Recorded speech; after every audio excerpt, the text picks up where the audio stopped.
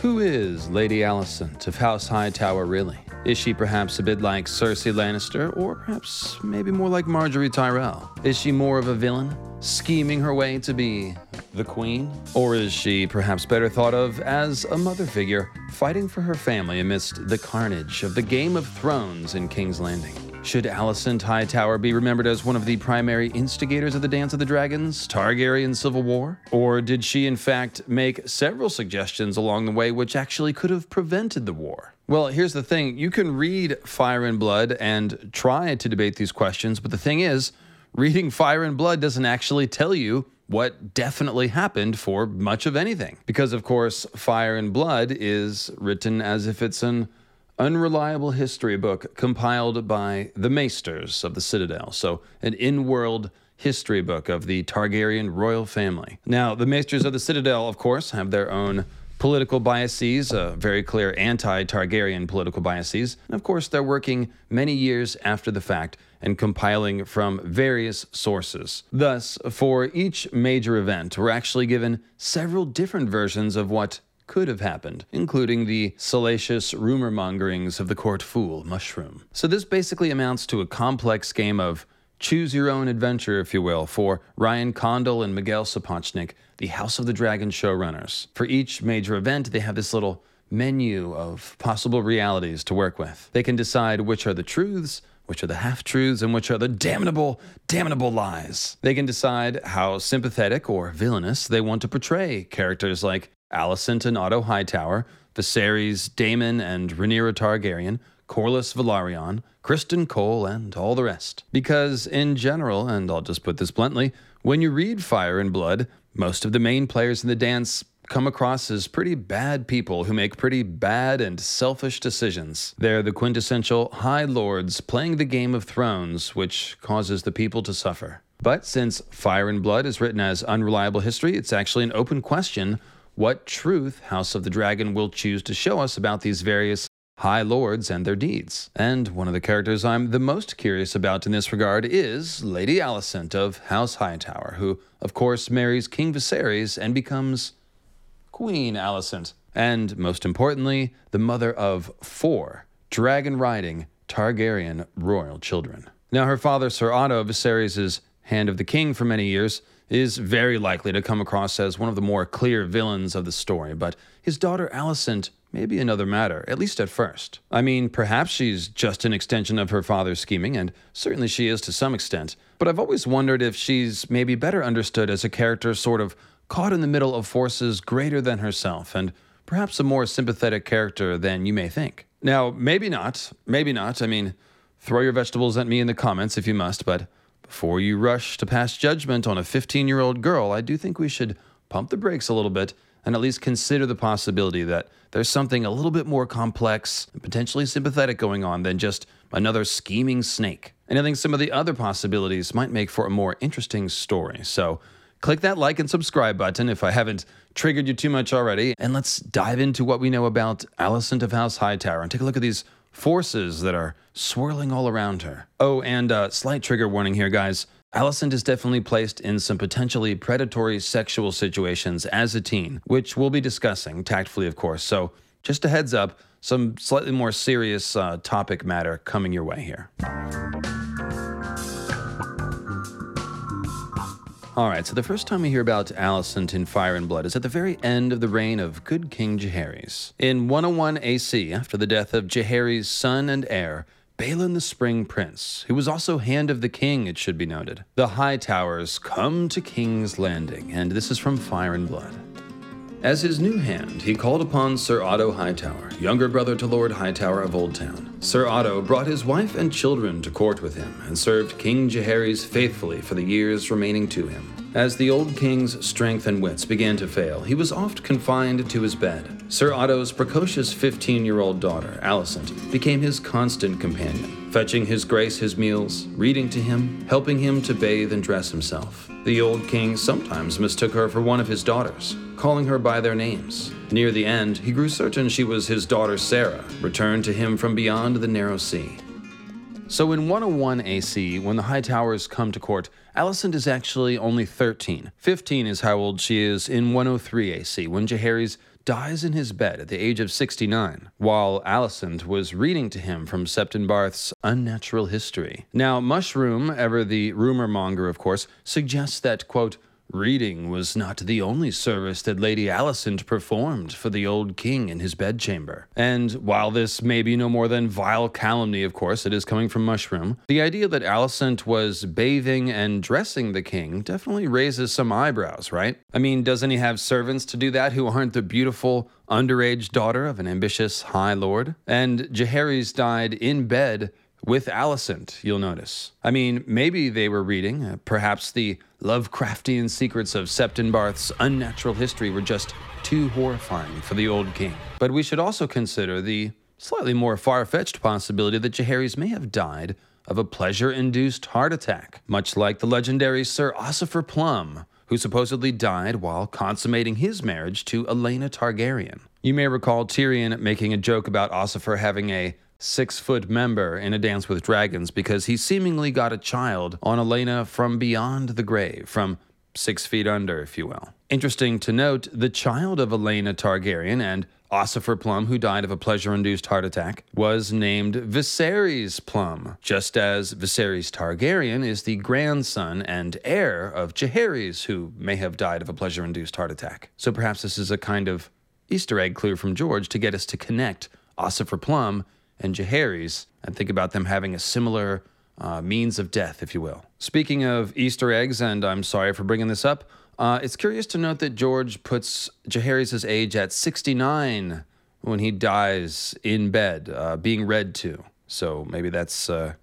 kind of clue about what was actually going on. But honestly, it's hard to know how much stock to put in these rumors. Again, they come from Mushroom, and the fact that Jaehaerys was seemingly mistaking Alicent for one of his children is probably another point in favor of there having not been sexual activity going on. But this is a good example of the sort of difficult political bind that Alicent finds herself in all through the story. She's essentially caught between two very powerful older men here. Her father, Sir Otto Hightower, Hand of the King, and King Jaehaerys Targaryen, the king. And so if there was some kind of sexual activity that went on here, are we really supposed to put the blame on the 13 to 15-year-old? Now, I don't want to remove Alicent's agency, of course. I'm assuming she's intelligent and clever and probably a lot like a slightly younger Margaery Tyrell at this point. But isn't it better to first ask whether Sir Otto might have instructed his daughter to ingratiate herself to the old king, and even to seduce him if possible? Or did Sir Otto simply place his young, fetching daughter in this situation hoping something might happen and maybe she'd end up pregnant with a potential heir to the throne? Perhaps Sir Otto thought that in that scenario, they'd be able to convince a now somewhat senile Jaehaerys to marry a now pregnant Alicent on his deathbed, making her child a potential heir to the throne. Because don't forget, Alysanne died several years ago, so technically Jaehaerys is not married at this point. I mean, think about it. Can we really imagine that Sir Otto didn't have some sort of intent in placing his young and beautiful daughter so close to the old king? Even if Alicent was totally innocent and just thought she was comforting a lonely old king by reading him stories, imagine you're a parent in this situation. Are you really going to let your teenage daughter become the king's chambermaid?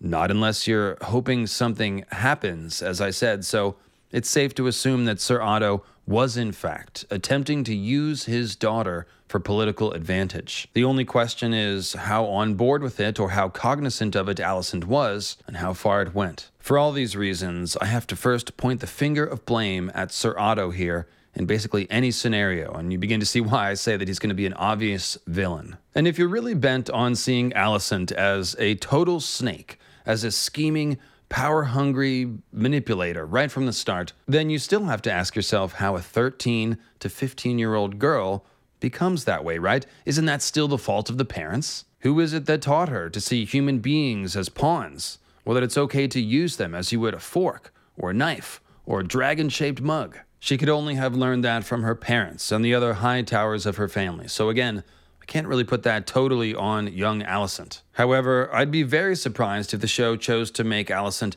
this unsympathetic right from the start. That would essentially render her a completely static character through the entire affair. Now, as to how much of this will be depicted on House of the Dragon, I think it's worth pointing out that in the book timeline, which of course may be altered for the show, Alicent is the reading companion of Jaehaerys for as much as a year to 2 years. And that's right when the Hightowers come to court and Otto is first made Hand of the King. So Alicent and Jaehaerys' relationship actually is a pretty important factor in shaping the initial Targaryen Hightower dynamic. Thus, it's something that should be either depicted or at least referred to somewhere on the show, probably at the beginning or perhaps later in flashback. So this may be one of the very first clues that we get about what kind of Alicent Hightower we're getting on House of the Dragon.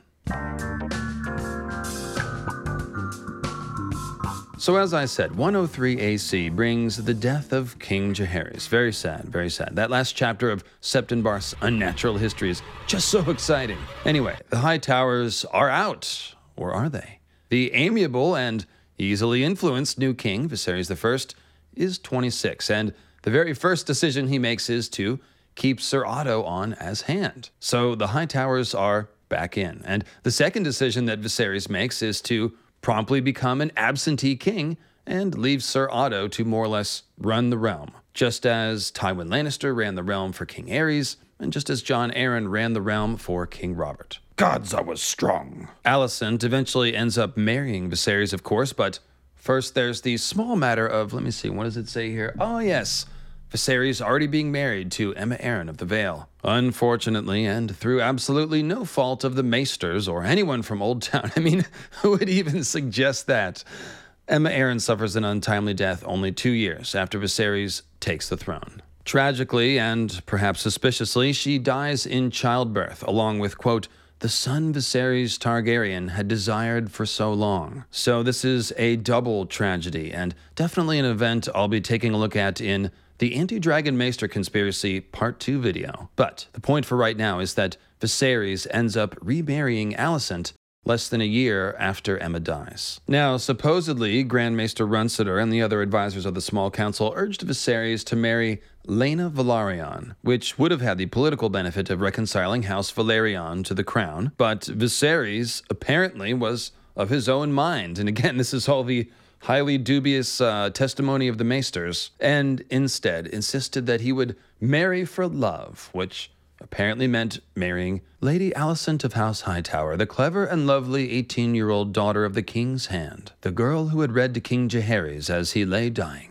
Ah yes, marrying a Hightower and the daughter of the King's Hand. That's not a political choice at all, but here we actually come to another mystery which will definitely shape our opinion of Alicent. And that is the question of, was there genuine love between Alicent and Viserys? And more importantly, were they honest with one another about their feelings and their motives? Now, it's obviously not inconceivable that the 26-year-old King Viserys, having just lost his wife and newborn son, might fall in love, or do a little bit of trauma bonding, if you want to say, with a beautiful, court-savvy 18-year-old Alicent. The fact that she had been trusted by his grandfather, Jaehaerys, and her general proximity to the royal family for the last couple years may have made her feel familiar, safe, comforting, trustworthy, etc., to Viserys at a time when he was grieving and fairly alone in the world. And perhaps this was actually the long game that Sir Otto was playing by getting his daughter close to the old king. Perhaps she was meant to develop a familiarity or even a romantic relationship with Viserys in between reading and bathing Jaehaerys. In fact, Fire and Blood suggests that very thing, telling us that there were those who murmured that the Hand had risen above himself, that he had brought his daughter to court with this in mind, and also that a few even cast doubt on Lady Alicent's virtue, suggesting she had welcomed King Viserys into her bed even before Queen Aemma's death. So you kind of see what I'm saying here about the showrunners having quite the menu of possible realities to choose from, right? Perhaps Alicent is a cold manipulator, wrapping Viserys around her finger as a means of climbing the ladder of power. However, two other possibilities might be more interesting. One, perhaps she does care for Viserys. Maybe her and Viserys had a torrid love affair going all the way back to when Viserys was still married. And perhaps the tension comes from her father trying to exploit her relationship for his own political goals. Or two, maybe Alicent doesn't love Viserys but is being pushed into marrying him and pretending she does by her father, again for his own political goals. I think that one of these two things is probably happening in this scene right here that we got in the trailer. We play an ugly game. You have the determination to win it. There's no question that Sir Otto is a cynical player of an ugly game who is trying to use his daughter as a pawn. But what is Alicent thinking and saying in the scene? That's the question. Is she more of a pawn at this point, or is she already turning into a queen, as she seems to do by the end of the story? After all, everyone dances on someone else's strings at first, but at what point does Alicent become a puppeteer in her own right, as she seems to by the end, or at least by the beginning of the war, when she's helping to orchestrate a Hightower coup? Bottom line, Alicent's relationship with Viserys will go a long way to deciding how sympathetic the audience finds her. And I can't help but think that however it shakes out, we're going to find Alicent doing some sort of balancing act between the ambitions of her father, Sir Otto, and her relationship with King Viserys.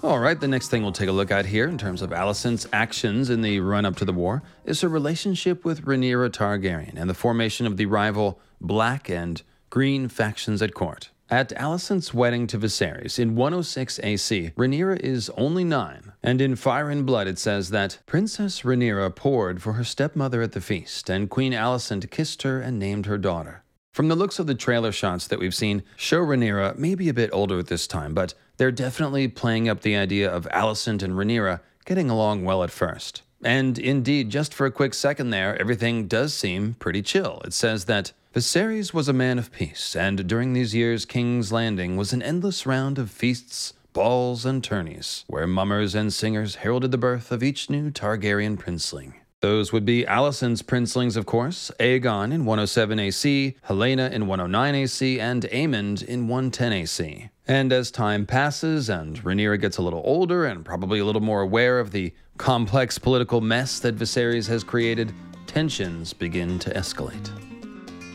The amity between Her Grace and her stepdaughter had proved short-lived, for both Rhaenyra and Alicent aspired to be the first lady of the realm. And though the queen had given the court not one but 2 male heirs, Viserys had done nothing to change the order of succession. The Princess of Dragonstone remained his acknowledged heir, with half the lords of Westeros sworn to defend her rights. Those who asked, "What of the ruling of the Great Council of 101?" found their words falling on deaf ears. The matter had been decided so far as King Viserys was concerned. It was not an issue His Grace cared to revisit. Still, questions persisted, not the least from Queen Alicent herself. Loudest amongst her supporters was her father, Sir Otto Hightower, Hand of the King. Pushed too far on the matter, in 109 AC, Viserys stripped Sir Otto of his chain of office and named in his place the taciturn Lord of Harrenhal, Lionel Strong.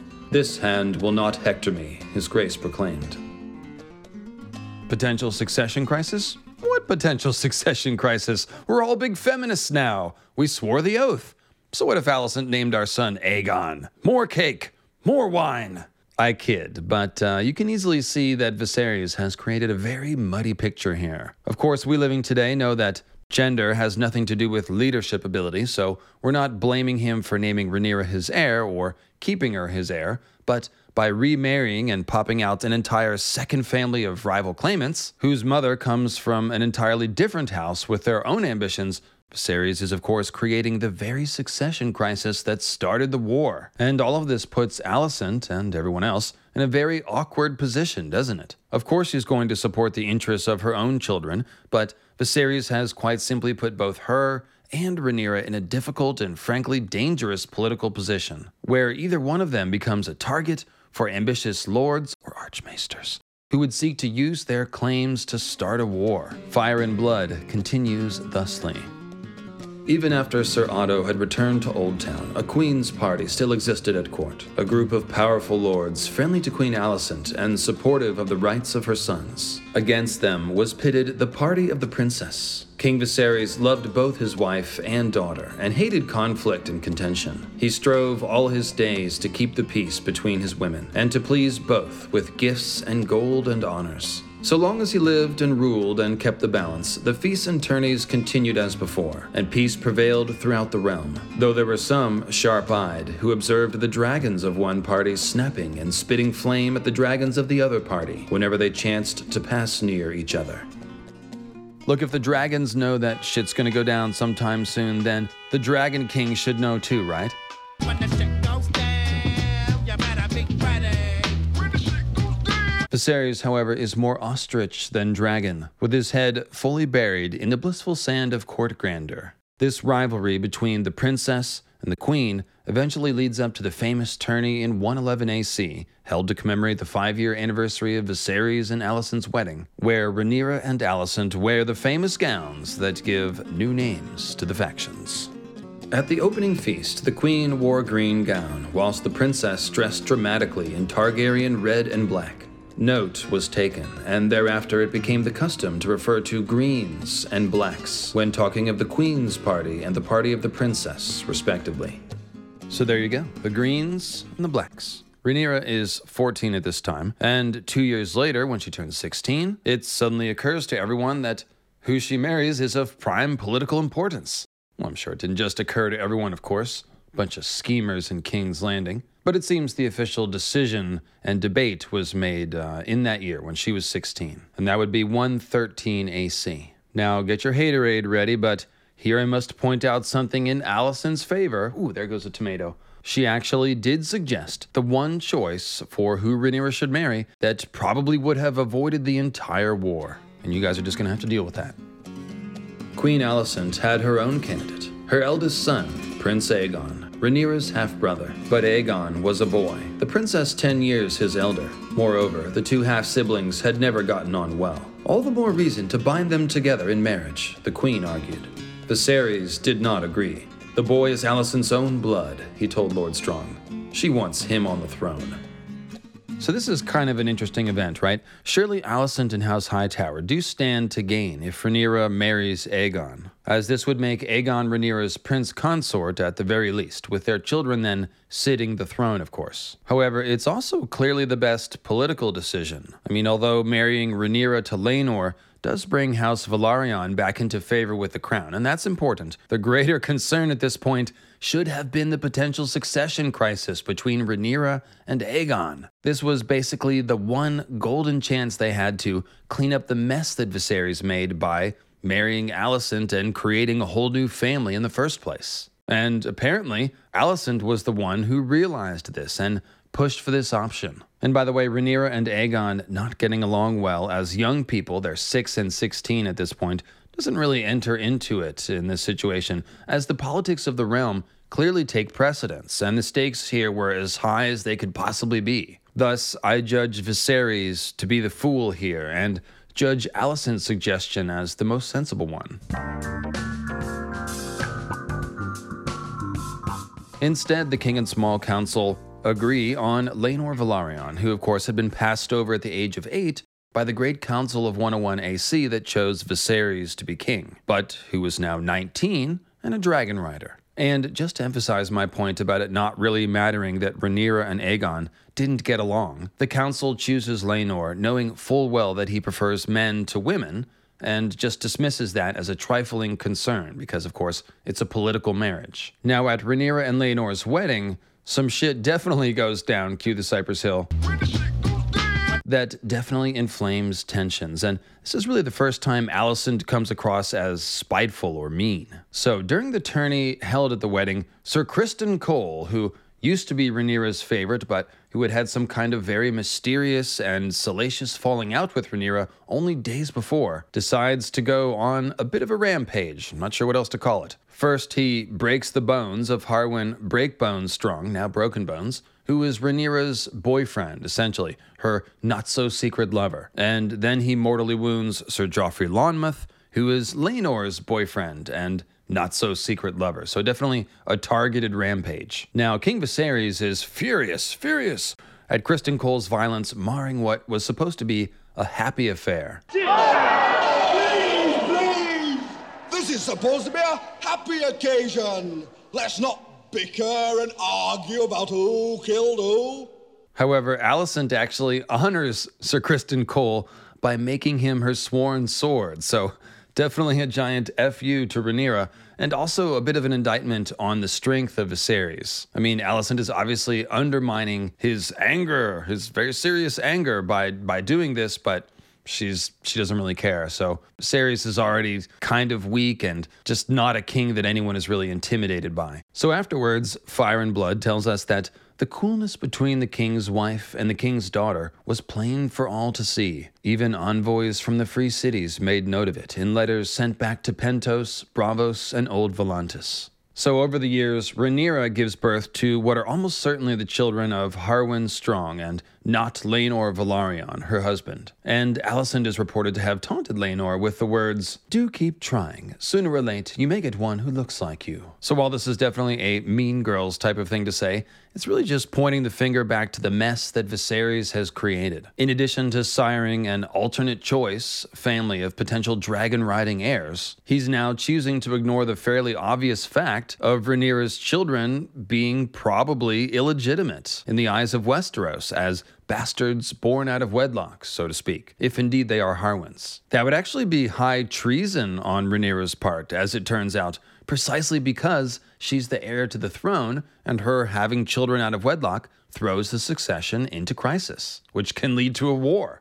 Ergo, these rumors further erode the legitimacy of Rhaenyra's claim in the eyes of many of the High Lords of the realm, which is already controversial. And Viserys has to know this, but still he does nothing. A very good argument can certainly be made that, as difficult as it may have been, it would have been wise of Viserys to disinherit Rhaenyra on these grounds. I mean, choosing to simply remove the tongue or execute anyone who calls them bastards didn't exactly work out very well, did it? Now remember, if Viserys had acknowledged that Rhaenyra's children were illegitimate, he would have had to punish her severely, perhaps sending her into exile to avoid executing her. And it seems like he just couldn't stomach that. So once again, he chose simply to not see the unpleasant truths that he didn't want to face, even if it imperiled the safety of the realm. And that is why Viserys is a giant coward who's always the first one to blame for the Dance of the Dragons, besides the Maesters. Alicent may be throwing barbs at Rhaenyra and Laenor, but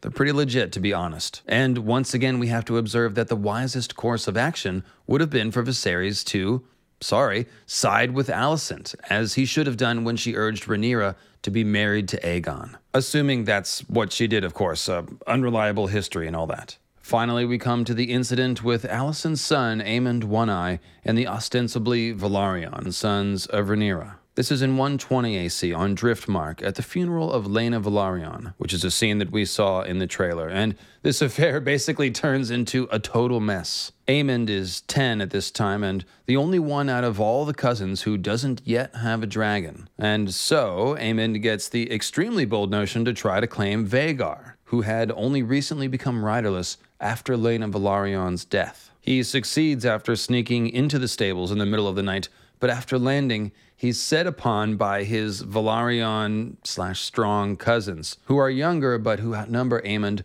3-1. During the fight, Lucerys Velaryon, age 5, drew a knife and slashed Aemond across the face, putting out one of his eyes and giving him the nickname of Aemond One-Eye. And in case you didn't know, Aemond actually puts a big fat blue star sapphire in his missing eye socket, so I guess that's what you do if you're Targaryen royalty. Aemond had apparently insulted the boys by calling them Strongs, which is an accusation of treason, as I mentioned, and both mothers were extremely pissed. Afterward, King Viserys tried to make a peace, requiring each of the boys to tender an apology to his rivals on the other side. But these courtesies did not appease their vengeful mothers. Queen Alicent demanded that one of Lucerys Velaryon's eyes should be put out for the eye he had cost Aemond. Princess Rhaenyra would have none of that, but insisted that Prince Aemond should be questioned sharply until he revealed where he had heard her sons called Strongs. To so name them was tantamount to saying they were bastards, with no rights of succession, and that she herself was guilty of high treason. When pressed by the king, Prince Aemond said that it was his brother Aegon who had told him they were Strongs. And Prince Aegon said only, "Everyone knows, just look at them." So it must be said, neither of these vengeful mothers look very good here. I mean, one wants to put out the eye of a 5-year-old boy, and the other wants to put a 10-year-old to sharp questioning, which means torture. Nice, that's real nice. Both Rhaenyra and Alicent remind us a lot of Cersei in the scene where she demands that Sansa's wolf, Lady, be killed in recompense for Arya's wolf Nymeria having bitten Joffrey's arm. Vengeful mothers aside, though, you see the political stakes involved here. The potential strong paternity of Rhaenyra's children has thrown the realm into further crisis, which of course sits on top of the potential succession crisis already created by the very existence of Alicent's children as rival claimants. And what is Alicent's part in all this? Well, she married the king and had children. And that's about it so far. Finally, we come to the death of King Viserys I Targaryen in 129 AC. That's right, it's another dead Targaryen king. And that means it's now time for the Hightower/Team Green coup that sets off the war. Now, despite Viserys having been in declining health for several years, Mushroom suggests that Alicent might have, quote, hurried King Viserys on his way with a pinch of poison in his hippocras. Although the Maesters note that Mushroom was on Dragonstone at the time with Rhaenyra and not at King's Landing with Viserys and Alicent. Alicent definitely seems to play a Cersei-like role here, moving swiftly to seal the king's apartments and convene a Team Green treason council in her own apartments, where she and Ser Otto pushed for Aegon to be crowned by the small council, instead of notifying the rightful heir, Rhaenyra, who was on Dragonstone at the time, and therefore would parallel Stannis being on Dragonstone at the time of the Lannister coup following Robert's death. And in case you didn't know, there are a bunch of little parallels like that between the story in Fire and Blood and the main story in A Song of Ice and Fire, but none of them are one-to-one. They're all kind of scrambled about a bit. They're just sort of thematic and character-based archetypal parallels. And specifically, the goodness that is Cersei Lannister's character, those parallels are kind of spread out between Rhaenyra and Alicent. Anyway, back to the coup. So, Princess Rhaenyra had married Daemon Targaryen a few years earlier on Dragonstone, and during the coup plotting, Otto and Alicent argue that if Rhaenyra is crowned, it will actually be Daemon who rules the realm, who'll be a second Maegor the Cruel, and Daemon will find a pretext for putting Alicent and her children to death. Sorry, it seems I lapsed into what is apparently my Otto Hightower accent. Anyway, it's actually not totally crazy to suggest that Daemon might do that, since it would have been politically savvy in a totally amoral sense of Daemon to do that. Although, of course, you also have to consider the political fallout of Daemon being perceived as a second Maegor the Cruel, which is exactly what he would have become had he put all the Hightowers to death, obviously. Now, supposedly, and this is a big supposedly, the threat of such an action by Daemon is what Criston Cole used to persuade the reluctant Aegon to accept the crown, and the plan to essentially usurp Rhaenyra, his half-sister. And this, of course, is where Sir Criston gets his nickname of Kingmaker. Now, we have no idea what the truth is here. We'll obviously see the coup play out on television, so we'll have to wait and see. But there can be no question, really, that Alicent is, by this point, completely on board with the usurpation of Rhaenyra, which starts off the war, and that she's in fact helping to orchestrate the coup. Thus, you can see why I say that if the show were to portray her as merely interested in power from the start, merely a scheming snake, then there's not only a lack of any sort of character arc, but a lack of any sort of depth whatsoever. For example, take Cersei Lannister. She begins to be more complex as a character and not purely an antagonist when we begin to learn the manner in which she was essentially forced to marry Robert against her wishes, and of the marital abuse that she suffered at Robert's hands. These facts cause us to pause for a moment and maybe place ourselves in the position of a young Cersei and wonder how we might have handled that situation. Even Lord Eddard Stark, good old Ned, finds some amount of understanding, if not sympathy, for the at times murderous ways in which Cersei tries to protect her children and their claim. And I'm definitely expecting Alicent to come across a little more sympathetic than Cersei, perhaps significantly so. We'll have to wait and see though, and you can bet that Alicent Hightower is a character that we are looking forward to learning the truth of in House of the Dragon. So thanks for watching, everyone, and it may seem like I'm a little pro-Alicent in this video, and I am kind of trolling you with this green shirt, but I really just wanted to do a bit of a thought experiment to explore some of the ways a character which mostly seems to be just another ambitious person who starts off the war could actually be written in a more sympathetic fashion, because again, I think that just makes for a more interesting story. Anyway, I hope you enjoyed the video, and if you want to support the program, we've got links to PayPal and a Patreon campaign in the description below. And it's also super cool if you leave a comment and tell me what you thought. Get the discussion started. It could be you. And watch for more House of the Dragon videos on this very channel. See you next time, folks.